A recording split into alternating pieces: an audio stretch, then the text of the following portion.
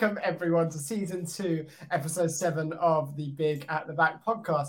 Clearly, Matt and I are really not synced up as of yet because I just temporarily forgot how to start a podcast. There is a reason for that, folks. Pop idol legend Darius has sadly passed away in the last few hours, and I'm tremendously upset. Colorblind was one of the best songs of the decade, and I'll be honest, it's just completely thrown me. I mean, first of all, are you sure it's episode 7? We'll just clear that one up. Maybe I don't know anymore. Like I miss Darius. I just don't know. But yes, absolutely tragic news. Obviously, to lose such a musical legend. Actually, he was. You say he died a few hours ago. He died like last week. We found out a few hours ago, so that's when it we found out a few hours ago. Yeah. So, very sad, but obviously we will soldier on because that's what we do. We're professionals. Without the one-hit wonder of, the greatest one-hit wonder of all time, Darius, we will struggle on through the podcast recording. Matt, tragic news aside, how are you?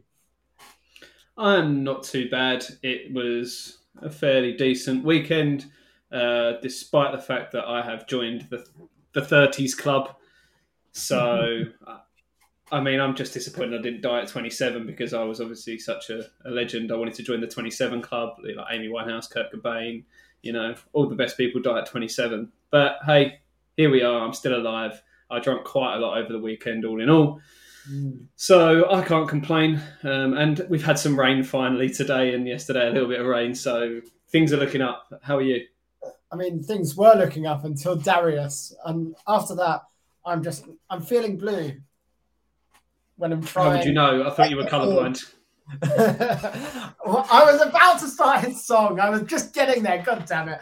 Ruin everything. Right. I'm just going to start a little tally of how many times you mentioned Darius throughout this podcast.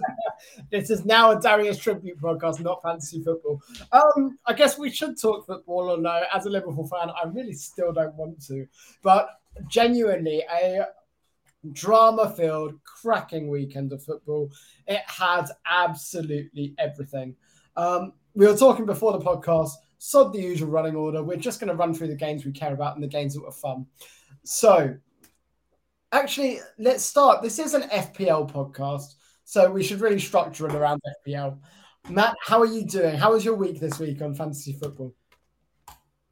Overall, not too bad, all things considering. Finished on 65 points for the week. Bearing in mind, obviously, still going with no Salah, so watching the Liverpool Palace game last night and just basically watching any Liverpool game at the moment is a real stressful experience just because we'll talk about the game a bit more in detail. Even though he wasn't particularly involved in the game for long stretches, he's capable of just going off at any minute, so it's really worrying. But yeah, overall not too bad. Obviously a little bit above the average. Nick Pope in goal with a very good 10-point return. The big at the back method, not so much paying off this week with Chilwell not getting a game. Walker was the only one of my defenders to get any points. Trent and Robertson and Zinchenko being the other three in the back four. Luis Diaz, I picked the right Liverpool midfielder this week, so that's good news, better than Salah. And then Ødegaard and Grealish, my other two midfielders, nothing there. Wilson up top, Haaland, my captain, with 10. Obviously, just the one assist, and we'll talk a bit about his performance as well. And the main man this week, Gabriel Jesus, who absolutely ripped Leicester to shreds. So, all in all, not too bad. Didn't really leave any points on the bench either. Above average, green arrows, so I can't complain too much. How are you looking this week? Yeah, I mean, that's not bad considering your I don't think there is a single one of your midfielders I would be considering an FPL. I'm being brutally honest, so that's not too bad at all. I'm on a bit better, so I'm on 74 points for the week, 147 overall. I'm actually breaking the top 500k for overall rank, but who cares about overall rank? It's 2 game weeks in. So doesn't matter. Yeah, exactly. It's completely pointless. So like you, I've got Nick Pope coming in with 10 points. Cancelo, the biggest hitter at the back, with 11. Walker getting 6 was good. Midfield, the only real performer was Martinelli with 8 points, and then Gabriel Jesus and Haaland, who was captained up front for me. Jesus with 19 points, and we'll talk a bit about his performance as well as Haaland's a little bit later on. The one theme I took from this game this week, players who were home in general performed far, far better than players who were away. And I think that was really the case maybe 3 seasons ago pre-COVID. But I think we're starting to slowly see a return to that. There are notable exceptions, of course, but I think we are slowly getting back to that. How do you feel with your squad at the moment?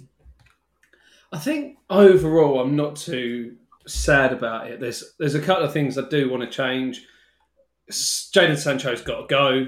I think if this weekend has proven anything, it's that Man United assets have to go. There was there was quite a bit of optimism pre-season about United coming in with a new manager and a decent looking pre-season, but obviously that hasn't lasted very long. So he's got to go, and it looks like Ben Chilwell's got to go for me as well with the intro of Cucurella into that starting 11 this weekend. I mean, there is potential that they do get rotated a little bit, but obviously spending in that Chilwell bracket, like that sort of prize money, that sort of price, you've got to be looking for someone that's starting week in, week out. So he's got to go. So they're looking at my 2 transfers. I could even potentially take a hit this week as well. Because I'm not sure. I think I need to get rid of Grealish. So, but other than that, I like it. I like the balance. Pope's doing pretty well so far. I think Walker's like my defence. I feel like it's got to come good at some point with Trent and Robertson. I think Zinchenko's a good shout as well. Still creatively going forward, if not so much defensively. And then the front 3 of Wilson, his fixtures coming up are a little bit more difficult, but then Haaland and Jesus pick themselves at the moment. So overall, I'm pretty happy with it. Are you looking at wholesale changes, or are you pretty happy? I mean, there's some people even talking about wildcarding already, and some people have. I mean, wildcarding in game week 2 is, frankly, I mean, if you intend on actually playing the game properly and seriously, then it's an absolutely ridiculous move. You pick these players for a reason, at least back them for 4 or 5 weeks. But I'm not looking at wholesale changes. I've already made my 2 transfers for this week, both on the back of price rises that were going to hit, and it would have priced me out of them. So I've gone Bailey to Da Silva. Bailey, I gave him 2 weeks. He didn't perform. I'm getting rid of him. That's it. He's out. He got 2 weeks, and then that was it. Absolutely no. And Walker, even though he was getting a price rise to 5.1, Cucurella looks like he'll get one as well. And if both of them get a price rise to 5.1, then because of the way FPL works, I wouldn't be able to transfer out Walker for Cucurella. I'd be 0.1 short because of the way price rises work when you sell players. So I've gone Walker to Cucurella on the basis that I like Chelsea's fixtures a lot more than I do City's fixtures at the moment. So I really wanted to be in on Chelsea aside from Mason Mount. And Mount, if I've kept him versus Tottenham, then I'm keeping him for the next 2. Even though I don't really want to keep him, I'm not sure there's anyone better apart from Diaz, who we'll speak about in a moment, in that price bracket. So unless there's tragic injury news, the next week I'm looking to line up as the back 5, so Robertson, Cancelo, Trent, Cucurella, and Nico Williams. Then a midfield 3 of Martinelli, Mount, and Salah, and 2 up top with Jesus and Haaland, with the armband currently on Mo Salah. Not locked in, though. I think there are cases for other players. I'm thinking about Andreas coming in, particularly as he's got the home game over Nico Williams, but that's TBC. I'm not certain on that yet. Anything wholesale you're looking at changing? Jadon Sancho and Ben Chilwell are surely both out for you. Yeah, I think they've both got to go now, and it just depends who I bring in. Do I go Chilwell to James, or do I look to go somewhere else? If there was one player I wish I could have right now, it's Reece James. I just don't really want to burn a -4 and lose Robertson for him. Or I could even burn 8 and lose Mount and Williams for James plus another 6 million midfielder, but that's not something I want to do. But if I could get to him, Reece James is the one to go for. I'd love to have Reece James in my squad at the moment. Yeah, I think that's the way I'm looking for that one. Then Sancho will become Probably a cheaper midfielder. You brought in De Silva. I was looking at him, and also Jensen from Brentford. Their fixtures just look very good at the moment, and obviously on the back of that result, they're going to have so much confidence, and they're playing some really good football at the weekend. So I think that it's going to be one of them two. And then I am potentially looking at a -4 to take Grealish out as well. Who that will become, I really don't know. But I'll have a bit of money in the bank as well from downgrading Sancho. So that's going to be one to watch out for. Currently looking at my starting lineup as Pope in goal, but that may well become Ward, dependent on how I feel as the week goes on. Obviously, because Newcastle play City, but you can always rely on Pope for some save points, I feel. So I feel like I could stick with him anyway. A back five of Trent, Robertson, Zinchenko, Walker, and Chilwell, which will become James. A midfield three of Odegaard, Diaz, and Grealish as it stands. And then Haaland and Jesus up top.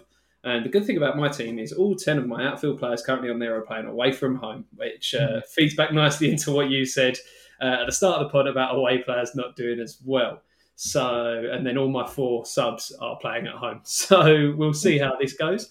But I don't know. I feel like the fixtures are right.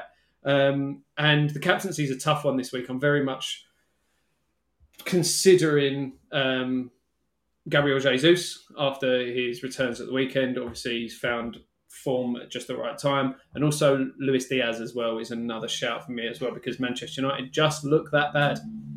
I mean, they do, but Liverpool aren't exactly pulling up trees. So we'll get to them in a minute. When it comes to the fixtures, let's start with the best one, Tottenham-Chelsea. Oh my goodness, what a game. Now, I'll start by saying Tottenham never get referee decisions against them. Never. Now, I can't think of a single 50-50 decision in the past year and a half that's gone against them. It's ridiculous. Chelsea were completely robbed in this game, and I enjoyed every second of it because as far as I'm concerned, there is no worse club in England than Chelsea. Globally, there's Barcelona, sure. But in English football, Chelsea are the worst. So it's really, really enjoyable watching the tides turn on them and watching them get Spursed out of a game. What did you make of it? The chaos. It was just fantastic, wasn't it? And the bust-ups on the touchline at the end. It was just... And you love it when like commentators say, "Oh, we don't like to see this in football." We do. We absolutely love to see it. It's the best thing about football. And they're not going to like go around the bike shed and have a fight, are they? Or maybe they are. Who knows? But like, it doesn't mean anything. So let's just enjoy it for what it is, which is a bit of petty drama. That's what we're here for. Yeah, it was. I loved it. It was absolutely fantastic. But yeah, overall, the game itself, I mean, VAR obviously was the talking point for quite a lot this weekend, actually, across several games, but mainly in this one. The one I just cannot understand is the Cucurella hair pull. How on earth can a VAR official look at that and not send the referee to go and look at the monitor? I just do not get it at all. That is violent conduct. That is a red card, pure and simple. Absolutely obscene, wasn't it? And I think even the first goal for Spurs shouldn't have counted as well. So at the end of the day, it happens. Chelsea were much, much better. I thought Koulibaly looked great as well. He looked a bit shaky in the first game, but I thought he looked really good. Reece James, what a player. He was the star of the show for me. He was playing at right centre-back. He was man-marking Son out of the game. He was also their foremost attacker. He was the furthest man forward, the last man back, marked out the informed player from the last year in Heung-min Son. The guy was an absolute monster, and he was fantastic for the entire game. I thought it's the best I've ever seen him play, because normally he can be a bit wayward and a bit shaky sometimes, Reece James, but I thought he was wonderful versus Spurs. That's why, from an FPL standpoint, I've brought Cucurella in because I think he's going to be starting at least the next 3 or 4 games until the Champions League. And if I could, I'd bring Reece James in a heartbeat. Yeah, I think, like I say, he's going to be the one I'm going to. He was brilliant in this game. He was everywhere, like you say. Koulibaly as well, obviously getting in on the act with a goal. Spurs have conceded 6 goals in the Premier League against Chelsea since in their last 3 games since the start of last season, and 4 of those goals have been scored by central defenders. So obviously struggling to deal with Chelsea's aerial prowess at set pieces. But Yeah, yeah, I think overall, like you say, they were the two standouts. Cucurella looked pretty good on his home debut as well. Sterling getting his first return of the season with an assist, which obviously you love to see. I'm just not excited about any of the Chelsea forward assets. And I've got Mount, but that's purely on the basis that I've got Mount and I'm not going to drop him for the next two, regardless of how well he plays, to be honest, because the fixtures are too good. But going forward, I think Havertz was terrible. I think Sterling obviously makes that attack better, but it's Raheem Sterling. He's always been this way. He's never going to change. He'll do 98% of the job of a forward brilliantly. He'll lose the man, he'll beat a man, he'll get in a position, he'll make the killer pass. Then when it comes to slotting it away, he will either hit it straight into traffic, so straight into three players bunched up, or he'll go straight to Rosette. He cannot finish to save his life. And frankly, he's always going to be that way. So I think Chelsea attacking assets, I'm really uninspired. But for their upcoming fixtures, and they've got really nice fixtures coming up, I think defensively you need to be on at least one Chelsea defender that's starting. Reece James is the obvious one. I think Cucurella and Koulibaly are both great shouts as well. Yep, I think it's potential. There is potential to double up there. I still don't think I'm that confident in them to double up, just because they are susceptible to conceding at the moment, and you're not always going to get bailed out by attacking returns. Agreed. But I don't know. I think lots of people are going to have single Chelsea defenders, in particular Reece James after that weekend. I can see a lot of people actually moving Robertson to Reece James. Whether that, I feel like that's probably too early, but we'll get to Liverpool in a minute. But Chelsea's upcoming games are Leeds away, Leicester at home, Southampton away, West Ham at home, Fulham away, and then they've got Liverpool in game week 8, but that's probably when you're going to be looking to wild cards anyway. So I wouldn't hate the double up if you were looking at it. Yeah, true. The fixtures are there, so if it's going to come, it's going to come pretty quickly. Yeah, absolutely. Next game to speak about then, and we might as well get it over with. Liverpool 1, Crystal Palace 1. I actually didn't think Crystal Palace played well for the first half. I think their goal came from a break. Quite frankly, they exploited the fact that Nat Phillips was there because we had no fit central defenders. So Zaha took his goal well. After that, Liverpool just very uncharacteristically got flustered, started losing their heads. Darwin Nunez, I don't know what he'd eaten for breakfast, but what the hell was he thinking? I know what he had for breakfast. Cocaine. He might have done. I think if you watch the highlights of Nunez versus Anderson, Anderson was barely touching him. It wasn't like he was hustling him and being a dick throughout the game to cause that reaction. He was barely doing anything. Nunez was just getting angry over nothing. So absolutely ridiculous. It was very Luis Suarez of him. Yeah, it very much was. And Anderson just played him like a fiddle, didn't he? He knew exactly what he was doing, just a little dig here and there, but nothing, like I say, nothing really over the top or really aggressive. And he just bit and bit. And then obviously right under the referee's nose as well. Massive reaction with a headbutt. And he's probably cost his team 2 points there, because I still feel like with 11 men on the pitch, you come back to win that game. I think, like you say, Zaha took his goal very nicely.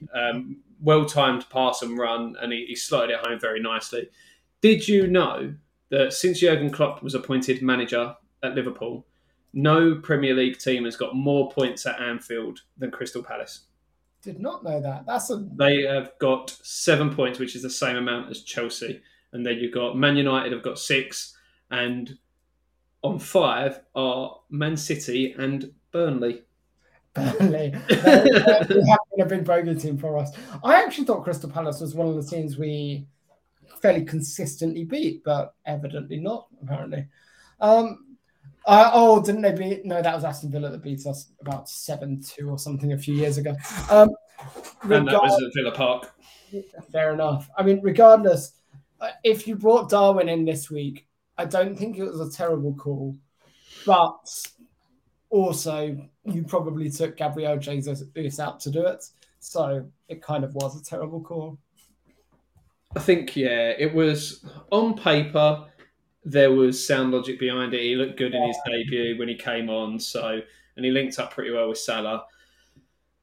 It's one of those, isn't it? If you look like an idiot afterwards, but if he'd have scored a hat trick, you'd have looked like a genius, and that's the beauty of FPL at times. You get those 50-50 calls, and they can go terribly wrong, but they can go brilliantly well. So it just fell on that side of the coin on this occasion. And then you add on to that, obviously, no clean sheets of all of the Liverpool defensive assets, but obviously the two main ones that everyone talks about.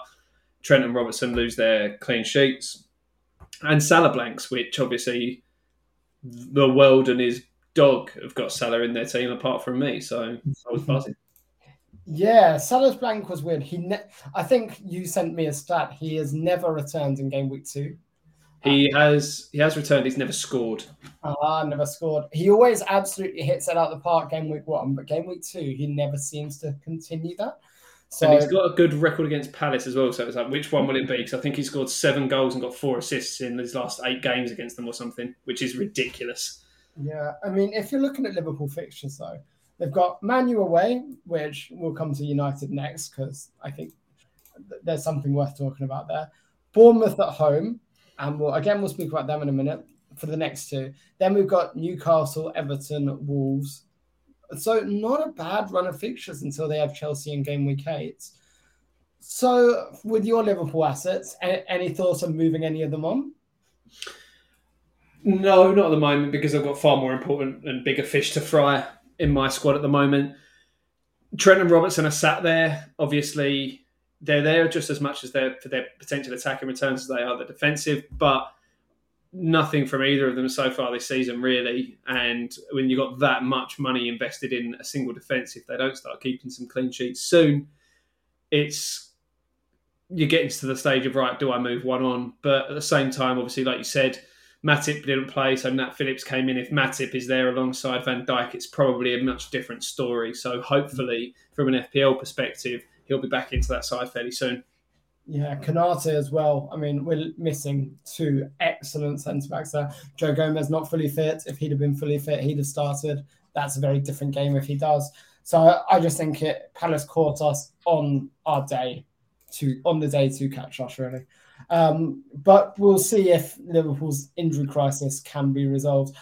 I mean, it's 2022. How we haven't got a new central midfielder, it's unbelievable. Yes, we spent money on Darwin Núñez, but we've also made money from player sales. So our net spend, once again, is about 10 million. I'm sorry, the club makes far more than that.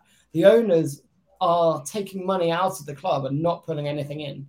And it's unbelievably frustrating seeing City go and strengthen year on year on year. Chelsea go and strengthen year on year on year. And Liverpool just don't do that.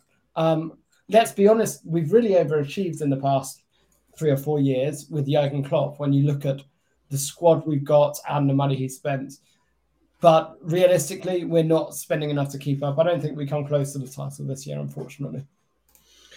Yes, even after just 2 games, it already feels like a long way back, doesn't it? Because if you're playing catch up with City, who tend to start slower, then they get better as the year goes on. And we'll talk about this over and over again. The World Cup does throw a spanner in the works. That is going to be a big thing. But you don't want to be getting too far behind too early, because it will be a lot of ground to make up. It'll be like a couple of years ago when it was, what was it, last year that they almost threw away the big lead? It was last year, wasn't it? With Liverpool 14 points behind and came within a whisker. Worth noting, the World Cup as well, Salah and Haaland both rested for a month. So they'll be training with Pep and Klopp essentially for that whole month, ready for the Premier League start again. So after that, you want to be getting those 2 players in and captaining, either one of them for the first few games. Maybe that's when I'll finally get Salah in this year. I mean, it wouldn't be a bad shout. See if he earns my trust to get in after he's blanked for the next 12 game weeks in a row. I mean, maybe, to be fair. Let's talk about... I almost don't want to talk about it because Brentford 4-0 against Man U. Okay, it was hilarious. Let's be honest, it was hilarious. I am starting to feel like the joke's not funny anymore for Man U. It's just sad. But then I remember it's Man U, therefore it can't not be funny. it's You know I what? don't even know. There's nothing. Let's not bash on Man U. We've done it enough times. Everyone knows our opinion. Let's talk about how bad Rashford and Sancho were. Let's start that. Yeah, I think they were an absolute disaster. Maguire, how often have we spoken about Maguire? He should not be going to the World Cup with England. He's dreadful, dreadful, dreadful defender. David De Gea, awful as well. Just, yeah. Let's be positive about how amazing Brentford are. Yeah, they did exactly what they needed to do in this game. They pressed Man U high up the pitch. They forced them into mistakes and they capitalised on them. They targeted Martinez at centre half because, and everyone said it, he's 5'8". It's a big physical league and he's struggling to settle in. So you get someone like Ivan Toney, pump balls up to him, let him bully him. And it worked over and over again. It's funny, I was actually playing cricket while this match was on and we were playing somewhere like in East London. And there were football matches going on in the day nearby, and they all went back into the clubhouse afterwards, and obviously had the football on in there. And we were out in the field, and we heard a big cheer go up for a goal going in. We're like, "Oh, in East London, that could be a Man U goal. We don't really know what's going on." And we went and got drinks, and we were told it was 1-0 to Brentford. And then about 10 minutes later, we heard another cheer go up. That's 2-0. We finished the game, got back into the changing room. We're getting ready, getting changed to shower. Then someone got a notification, 3-0. Then 2 minutes later, we're in the showers, it's 4-0. And you're like, what is going on here? It's an absolute shambles. But yeah, I mean, Brentford, credit to them, played them off the park. De Gea, was awful. I think the silver goal had an XG of 0.02. I mean, it was dreadful, but defensively, Manchester United were absolutely all over the shop. And we said it about the Brighton 4-0 last year as well. Brighton, all credit to them. And even this year, actually, in the previous game, all credit to Brighton, all credit to Brentford. But all you need to do to beat Manchester United is be playing well. Like, play organised, good football, and you will beat Manchester United. Brentford were on them and all over them, and that defence just didn't know how to handle it. I think Ivan Toney came out after the game and said, we knew they wouldn't be confident, so we wanted to get in their face and take advantage of that. And that's exactly what they did. Manchester United just feel vulnerable right now. Liverpool not in great form, so I'm kind of apprehensive about a bounce back next Monday when we watch it. But I really think that it wasn't so much of a Brentford masterclass, even though they were brilliant. It was more a capitulation from United. Yeah, they obviously completely fell apart. And it's funny, like, I'm looking at Brentford assets, like we've said, whether it's De Silva or Jensen, who absolutely cleaned up with a goal assist and 3 bonus points. And their fixtures look really good. And they've scored 6 goals in 2 games. But how much of that is poor opposition, a Man United side that were very bad and a Leicester side that are in a lot of turmoil at the moment? And how much of that is them really going to be able to carry on into the next few weeks? Don't get me wrong, it's a no-brainer to get one of them in, though, so I'm going to have to. Yeah, and I think you've got De Silva there. What's he at, 4.6 million at the moment for a midfielder starting and playing well, 2 goals in 2. I think even though there were 2 lucky goals, I do think just go for it. You haven't got much to lose, and those midfield slots aren't exactly valuable at the moment. But let's move on because let me just throw a stat at you before you move on. Go on. Man U have lost by 4 goals in 3 of their last 8 Premier League games, and they lost by 4 or more goals in 3 of 810 games that Sir Alex Ferguson managed. So. Wow. They've also lost the last 7 away games in a row in the Premier League, which I think is a record for them as well. Yeah, I believe so. Well, it's got to be, hasn't it? Because there's no way that anyone else will be that they've ever gone that long without an away point. And they're bottom of the league, obviously, which is pretty funny. First time since the start of the Premier League in August '92 when they lost their first couple of games that they've been bottom of the Premier League. That is incredible. Let's move on. And I went through the pain of talking about Liverpool. why don't we talk about Nottingham Forest beating West Ham 1-0? Jay Ling's a successful return. Or, I mean, not a return because he was at home, but Jay Ling's defeating West Ham. How are you feeling? I have no idea how he got this assist. It was one of those ones that I'm not too convinced about that one. He had a really badly scuffed shot that bounced back off of, I think it was Ben Johnson, who was in front of the goal, and then it hit Awaniwi and went in. Awaniwi, who I did have in one of my drafts earlier in the season, but obviously he's long gone. And it was just one of those days for us. It just felt like we could have played for at least another 20 minutes and not bagged a goal at all. We hit the woodwork twice. Dean Henderson made a really good save, and then Rice missed a penalty as well, which Henderson saved. We lack a penalty taker in our squad at the moment, unless Lanzini's on the pitch, which he isn't always, especially now that Mark Noble's gone, because he was always our penalty taker, and if he wasn't there, it was Lanzini. So the encouraging thing is we created lots of chances in this game. Our XG was about 2.7, so it was just the finishing of them. We had a shot cleared off the line as well. A goal disallowed, which I don't know. I'm not convinced on. As far as I'm concerned, it's two players running into each other off the ball. It's an accidental collision. But we can talk about that till the cows come home. Yeah. We just need to turn it around from a West Ham perspective. We've got a Europa Conference League playoff round on Thursday night against a Danish side that finished 7th in the league last season. So it's very vitally important that we turn it around there, because we have another tough test on Sunday with Brighton, who we never beat. And then we've got a couple of signings look like we've got coming in as well. Thilo Kehler from PSG, a centre-half, who looks like he's coming in because we're lacking a centre-half at the moment. And it's obviously getting towards the end of the transfer window, because the classic Dimitri Payet return story has surfaced again. It's not going to happen, people. It's never going to happen. He's 35.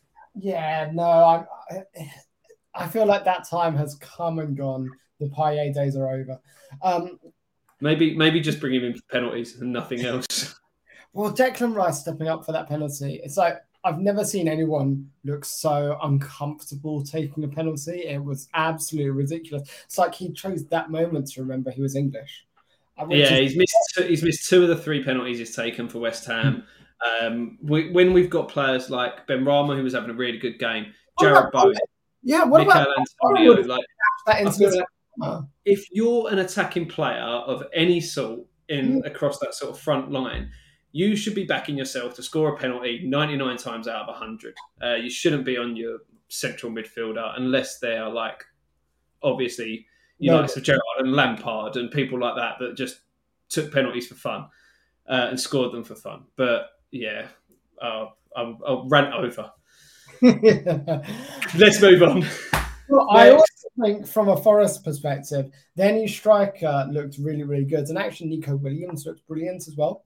I'm thinking when they're away from home, they probably won't be quite as good. But when they're at home, I can see myself starting Nico Williams in quite a few matches, because I think he looks very, very, very good when he got the chance to play.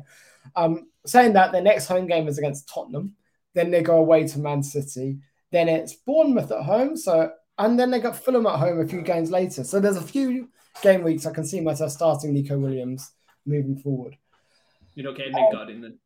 No. I mean, as a 6 million option, perhaps later in the season, but he's got a lot to prove, I think. Next game to talk about then, and let's pick another fun one. Actually, let's talk about Man City Bournemouth, because Haaland's only picking up the assist. The KDB show. I think Haaland's performance, it wasn't convincing, but also if his teammates had been more aware, he would have got 2 goals. So I'm not worried about owning Haaland at all after this. I think I'm more than happy to own him for the next few games. I don't see myself swapping to Kane anytime soon. Yeah, I'm still happy with having him in the team at the moment. Yeah, same here. I think, like you say, there was one chance early on. Foden could have squared it to him, and he would have had a tap in for an open goal, but he took the shot on and missed it. It was saved. I think Haaland had something like 8 touches of the ball in this game. 1 assist out of those 8 touches, so that's not a bad return. it just seemed a little bit strange. Yeah, it wasn't going through him as much as it was against West Ham in game week 1. But like we've said, with these attacking and creative players in and around him, he's going to get loads of chances and he will make the most of them. He looks fit, he looks hungry. And this was just one of those games where, because they've got so much talent, they are likely to spread it around a little bit at times. But at the end of the day, he's their main man. He's their number 9. So he's the one that's going to be getting on a lot of these chances throughout the season. Yeah, and I almost think Bournemouth didn't come with the intention of winning that game. That from minute 1, they knew it was damage limitation, and they knew They knew full well they weren't going to keep City out. They literally shut up shop and didn't even try to play for a draw. They just tried to keep City down to as few chances as possible, knowing they would score some. Whether Bournemouth want to play like that away versus all the big teams remains to be seen. It could mean that when they play Liverpool, when they play Chelsea, when they play Tottenham, we could be looking at the midfielders having a very good day against Bournemouth, if not the strikers. Perhaps one to keep an eye on there. City's next game is Newcastle, but it's Man City. They're good against everyone. A game I'm quite interested in chatting about, though. And it's not the most exciting one remaining, but I want to chat about Leeds 2-2 with Southampton. And the reason I want to chat about it is because Rodrigo got another 2 goals, so that's 3 and 2 for him. The problem is, I'm just thinking of Rodrigo last season. He had the chance to nail his place, to replace Bamford when he's out, and he just didn't convince. So I don't know what it is. I've got a block against bringing Rodrigo in. What about you? What are your thoughts on it?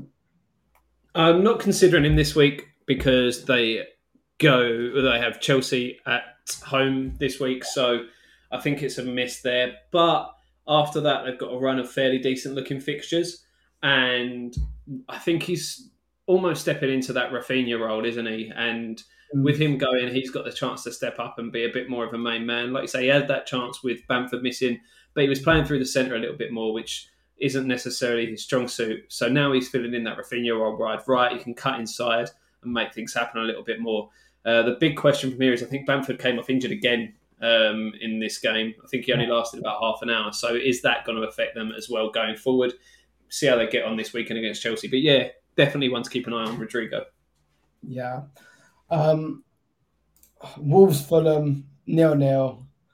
I mean, we can say bore draw, and it was just a bit of a snooze fest. Mitrovic missing a penalty, so all those that took Gabriel Jesus out for him, well done. Again, one of those things that happened. But let's talk more then about the more exciting game, which was an awesome game of football. Arsenal beating Leicester 4-2, because this was the Gabriel Jesus show. You weren't able to watch this, were you? You were at cricket. Yeah, I only caught the highlights of this one, but the results were being fed out to me on the pitch. And yeah, Jesus, 2 goals, 2 assists, a big haul for him, and proving his worth to his owners, which are about 70% of fantasy Premier League managers. Yeah, I think in the top 10K, the top 2 transfers out this week were Gabriel Jesus to Mitrovic and Gabriel Jesus to Darwin Nunez. And they were the 2 biggest transfers out within the top 10K. So I think they've all got some egg on their face now. Honestly, Jesus was immense. His first goal was absolutely sublime. He put some more on the plates. One thing to say, though, is Saka, for all of the hype around him pre-season, we did try and warn you on this podcast, he was essentially non-existent in this game. I think he created 1 chance, which was more or less a half chance. I think Xhaka was a better FPL option, like based on this game alone, than Saka was. Saka's playing a lot more in that defensive role, covering Ben White, because the way Arsenal are playing, they're playing 4 across the back, but Zinchenko on the left is pushing forward. What that's doing is bringing Ben White at right back more central. What that means is Saka is having to drop slightly to cover the defensive aspects of that right-hand side, which means that on the left-hand side, Arsenal are overloading with Zinchenko, with Martinelli, Jesus is coming out there, and then they've got their other midfielders, Partey and Xhaka covering. But on the right-hand side, they're playing a lot more defensively. So I think if you've got Saka, drop him for Martinelli immediately. If you have both, then find another person to drop Saka for, because he isn't a good asset right now. And that may change, but for the moment, I wouldn't go near him. I absolutely cannot wait for the Saka hat-trick this weekend. I've already transferred Mount up for him. So, what did you think from the highlights, though, watching this game? It was like Jesus, the first goal, like you said, was sublime. The second goal was nicely taken. It was put on a plate for him by Jamie Vardy with a near post flick on. The sort of flick on he would dream of if it was down the other end. But yeah, your analysis is completely right about the Saka situation on that right-hand side. I do feel as though there is still potential for him to come good. They have still got some good fixtures coming up. Bournemouth, Fulham and Villa are their next three. So if I had him, I wouldn't necessarily be in a rush to drop him unless you are desperate to go to Martinelli. Now, I've currently got Odegaard, which is annoying me because I feel like he's thereabouts. Why would you pick Odegaard when Martinelli was 0.5 cheaper? It's completely nonsensical. I told you this at the start of the season. But Tom, I'm a contrarian. I haven't got Salah in my team. Well done, mate. In the words of Rage Against the Machine, fuck you, I won't do what you tell me. Okay, stay small. Yeah, I think Martinelli is the one to own in that midfield right now. His link-up play with Gabriel Jesus was unbelievable in this match. Are we sleeping on James Maddison? Oh, it's hard to say, isn't it? Because there is just so much turmoil at Leicester at the moment. It looks like Fofana is trying to push through and move to Leicester. It doesn't look like they're going to be bringing anyone in. Yes, he's started the season well, but I don't know. I just can't bring myself to bring in any Leicester assets at the moment. They've got Southampton next, and then it's Chelsea and United. So I don't know. They don't fill me with confidence. Yeah, I just think if you're going to go for one of them, and we are looking for 8 million midfielders for those of us that have mounts, I think Maddison is still a decent idea to replace. Maybe with those fixtures, actually, it puts me off a bit. But you never know. I think there are worse ideas in the world. A couple more games to touch on, and Everton must be thinking of Richarlison and feeling blue because they're trying to remember the feeling. Darius songs, another one on the list. But I think Everton are in a world of hurt. Aston Villa weren't good. Let's be very clear. Aston Villa weren't good, but Everton were worse. I think they're not scoring goals. They got an own goal in this game, but I think for Everton, they're in a heap load of trouble, and I don't see where the goals come from, particularly if Anthony Gordon does go to Chelsea, as he's had a bid today. Yeah, so it looks like they're willing to pay somewhere in the region of 45-50 million for him, which I don't know. I'm not convinced, to be honest with you, but Chelsea obviously willing to splash the cash. I don't know. It's just a very, very strange one for me. Everton at the moment, I can't read them at all. They are struggling, aren't they? They need to start picking up points in the next game. They've got Forest at home this weekend. If they lose that, then they're in big trouble, and you've got to be thinking that Lampard's going to be looking over his shoulder. Well, I think once they sack Lampard, they'll probably be fine. And I think Lampard will get sacked halfway through the season.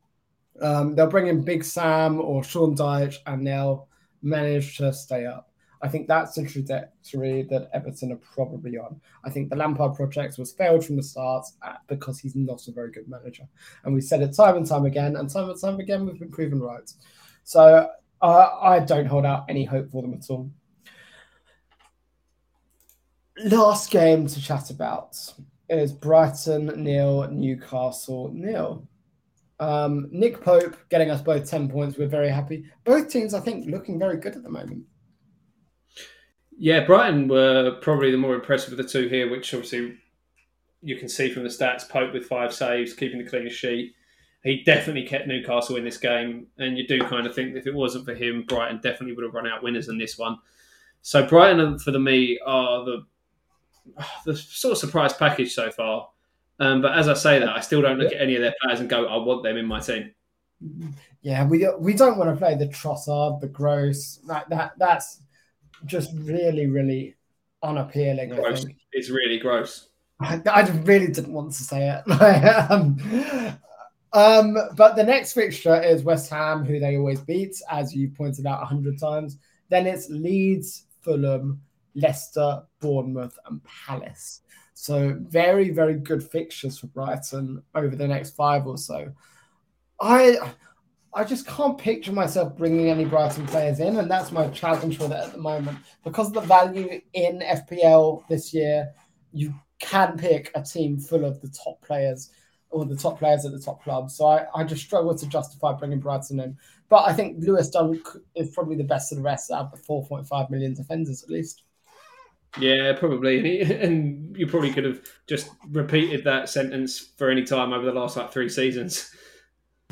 Agreed. But I think Dunk was 5.5 at one point, then 5. So this is the first year he's been 4.5. Yeah, so true.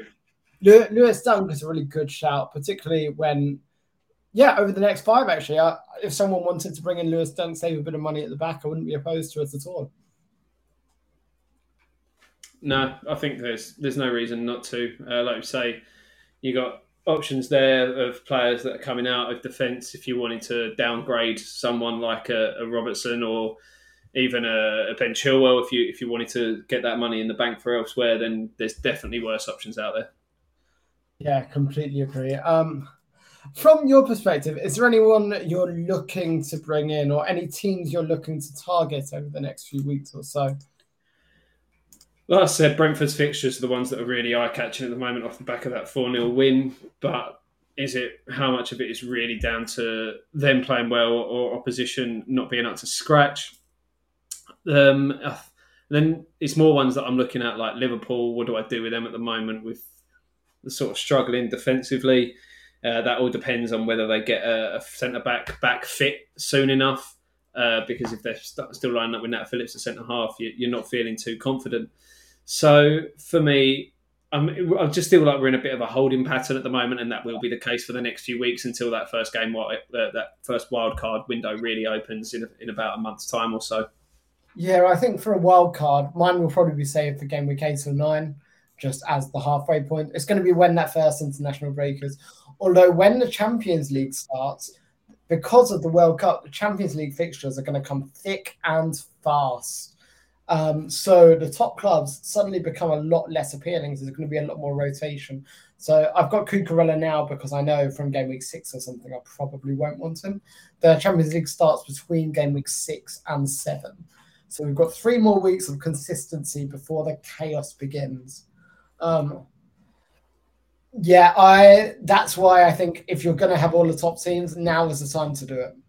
What are your thoughts around the Champions League and how that might affect things? Yeah, it's going to be a nightmare, like you say. Same for Europa League as well, for those teams that will be in it, or the Conference League. You are going to have sort of 6 consecutive weeks of midweek game, weekend game, midweek game, weekend game. So it's going to be a lot of rotation, especially in those bigger clubs where they've got those bigger sides.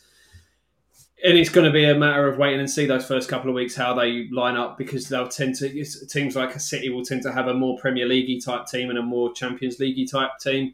So you should be able to get a feel for things, but then obviously you've got more risk of injuries, more risk of rest and rotation. And then you're looking at, that'll be done by the end of October. And then you're into the countdown to the World Cup. So it's like there's going to be so much football over the next few months. My missus is going to hate it. So much football and the Champions League chaos. I mean, it's got me feeling yellow, all confused inside. A little hazy but mellow. When I feel your eyes on me, feeling fine. I could jump into karaoke. I think I'll hold it there.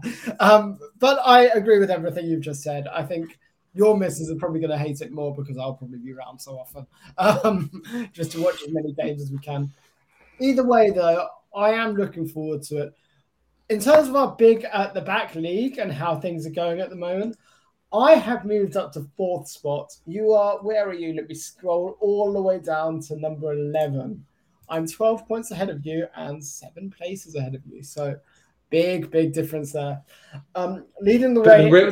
the real takeaway from this is our joint team is fucking atrocious. That needs surgery ASAP. It's last. It's behind Stephen Devonish. How is it behind Stephen? Goodness. Because I've looked at the team. What are we doing? It's fucking shit, mate. I think the best of you and the best of me combines for the worst of us both. We seriously need to fix this team. I mean, we'll do that during the week. Luke is still winning. He got 75 this week. His main performers were Reece James, Cancelo, and Trippier. Then Luis Diaz in the middle. Then Then he's got Haaland and Gabriel Jesus up front. So he's having an absolutely cracking start to the season. Be interested to see if he can keep that up. But other than that, we've got Josh Bell coming up very close, and Frank, who just about beat me last season in our work league, is 2 points ahead of me. But it's all very tight at the top, as you can probably imagine. Lots still to play for. Loads more games to come. We're looking forward to it. You can find us on Twitter in the meantime. Come and interact with us. We hate and love you all in equal measure. We're at Big at the Back. Yep, and you can find Tom on Twitter at TomMallow92, and I am at Higgins92. You can also find me on the Pretty Bubbles podcast, which will also be dropping very soon this week as we look ahead to our Europa Conference League campaign starting on Thursday night against Viborg. So if you want to know all about that enthralling fixture... It's the Mickey Mouse Cup. Like, no one cares. To be fair, the final of that last season was probably better than Europa League final.